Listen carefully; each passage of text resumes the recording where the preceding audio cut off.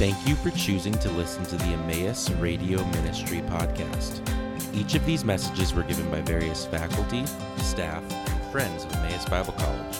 To view each series as a whole, or for more information about similar Emmaus ministries, please visit concerninghim.com. That's Concerninghim.com. Where is God in a world of so much pain? Have you ever wondered this question? It's one that a lot of people ask, even if they only feel the emotion of the question under the surface and they never ask it explicitly. The question of theodicy, how an all-powerful, all-loving God can permit evil, is one that theologians and, in fact, all kinds of people often struggle with. Now, from a Christian perspective, the question looks like, if Jesus is Lord, sitting on the throne, why does he allow such evil and opposition to his rule? A lot of people get nervous when they hear these sorts of questions. Perhaps they feel like Christians just don't have anything to say. Now, to be honest, I also get a bit nervous when I hear these sorts of questions. On the one hand, because I know the emotional weight that is often attached to these sorts of questions. But on the other hand, there's a kind of nervousness that comes, not because I know the Bible has so little to say about it, but because the Bible has so much to say about it. And I often don't know which pieces would be relevant to that particular time.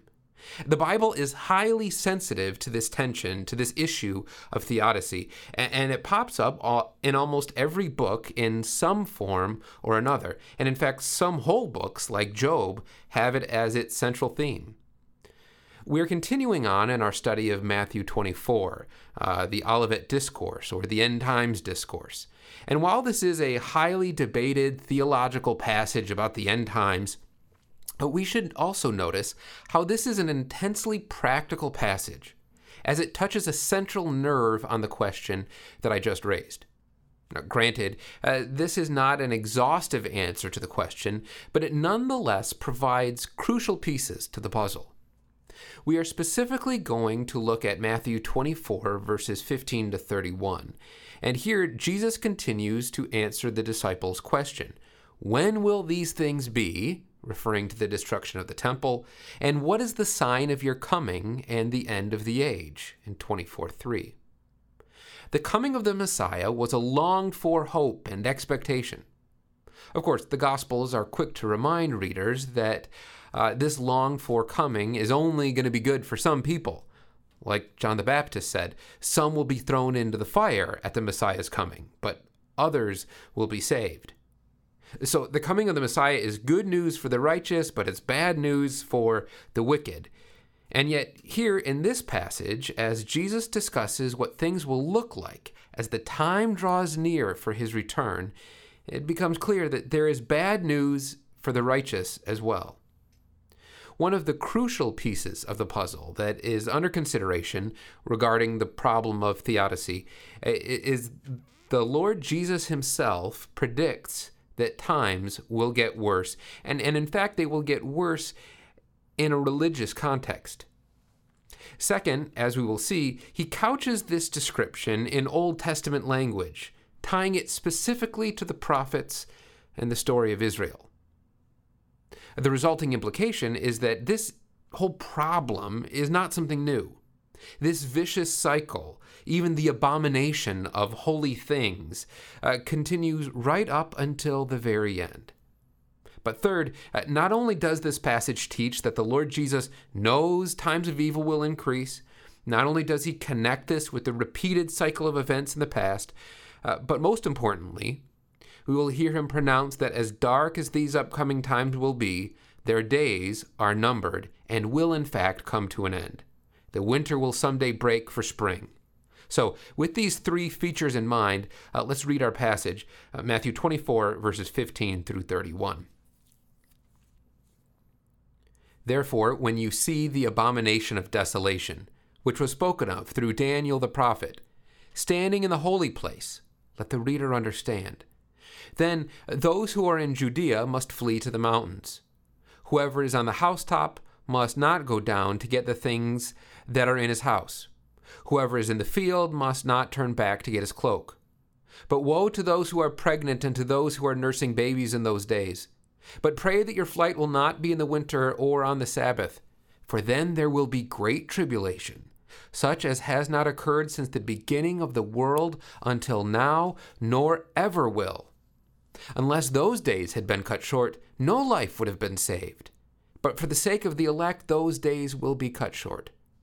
Then, if anyone says to you, Behold, here is the Christ, or there he is, do not believe him. For false Christs and false prophets will arise and will show you great signs and wonders, so as to mislead, if possible, even the elect. Behold, I have told you in advance. So if they say to you, Behold, he's in the wilderness, don't go out. Or, Behold, he's in the inner rooms, don't believe them. For just as the lightning comes from the east and flashes even to the west, so will the coming of the Son of Man be. Wherever the corpse is, there the vultures will gather. But immediately after the tribulation of those days, the sun will be darkened, and the moon will not give its light, and the stars will fall from the sky, and the powers of the heavens will be shaken. And then the sign of the Son of Man will appear in the sky. And then all the tribes of the earth will mourn, and they will see the Son of Man coming on the clouds of the sky with power and great glory. And he will send forth his angels with a great trumpet, and they will gather together his elect from the four winds, from one end of the sky to the other. Certainly, there's just an incredible amount of material here. Some will be particularly interested to know how all of this works out on an end times timeline, and particularly if the coming described in verse 30 is the rapture or the second event. We won't have time to get into all of these details, and we want to guard, in fact, against reading too much of our theology into the text of Matthew. This passage just doesn't answer all of our end times questions. With the time that I do have, I'd like for us to consider more closely these three features I described earlier. First, in this passage, Jesus reveals that life will go from bad to worse, and that this will even touch a religious context. Christianity is no pie-in-the-sky religion that claims that if one becomes a believer, then all problems will cease and that one is exempt from life's hardships.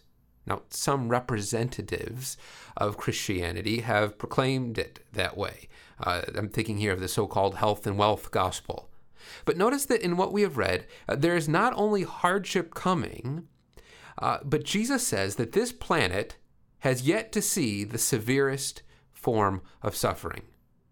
And again, this is even in a religious context. One of the central features of this discourse is the destruction of Jerusalem, and in fact, the destruction of the temple.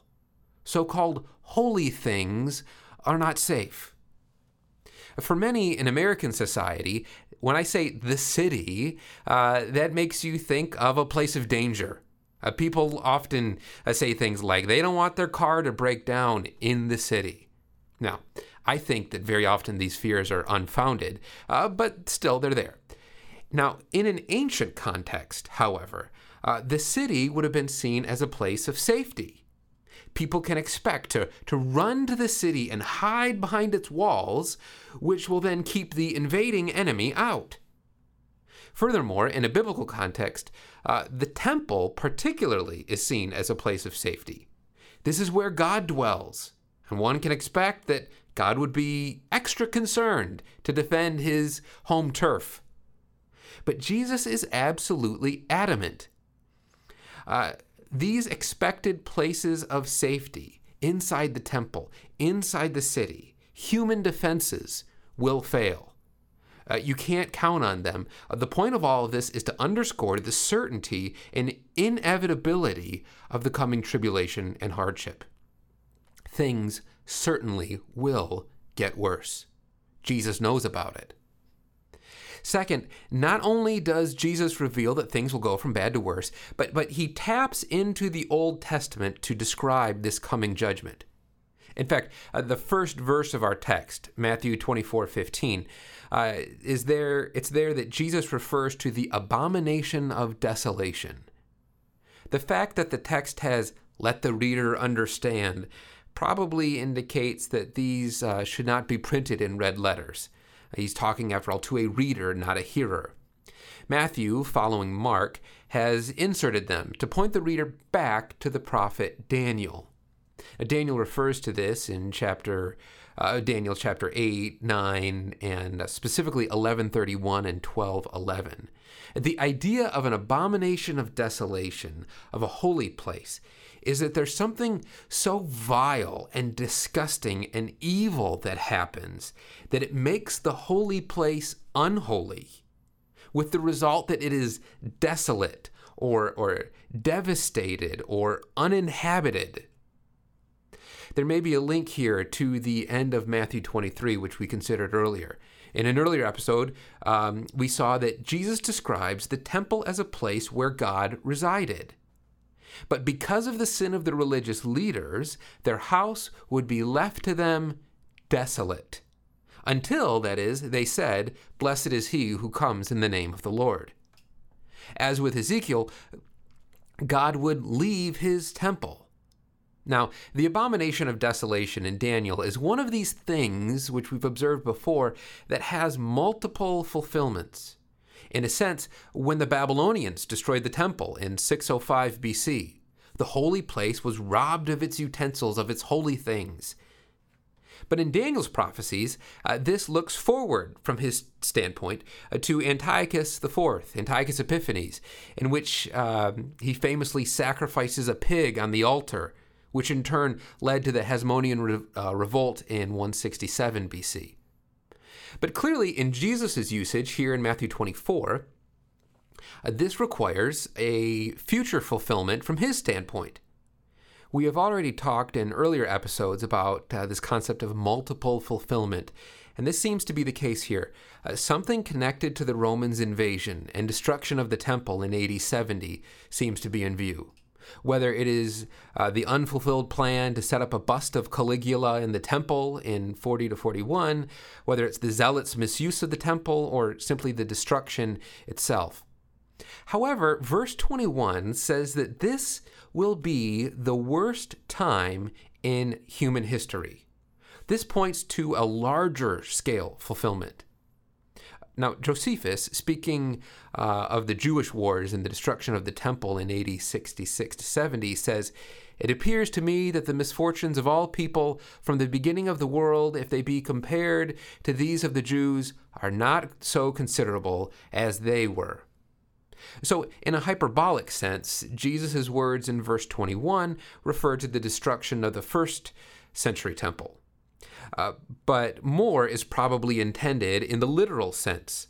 This refers to the events that will happen in the upcoming, still future period called the Tribulation. All of this pulls from Isaiah 27, which talks about God blowing a trumpet and redeeming and rescuing his people. Israel will be regathered, but notice that Jesus here is the one so central to all of his work. He is the Son of Man who sends his angels to gather them. So, do you ever wonder, where is Jesus in a world like this? Well, he's on the throne. All of this is happening as he planned. It's nothing new. But not only is he on the throne, it's like he's on the balls of his feet, leaning forward. He is coming. One day the Son of Man will return.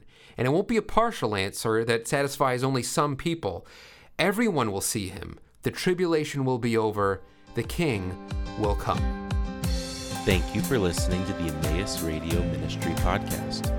This ministry is possible because of the generous contributions from our partners around the world. For more information about partnering with us, please visit emmaus.edu/partners.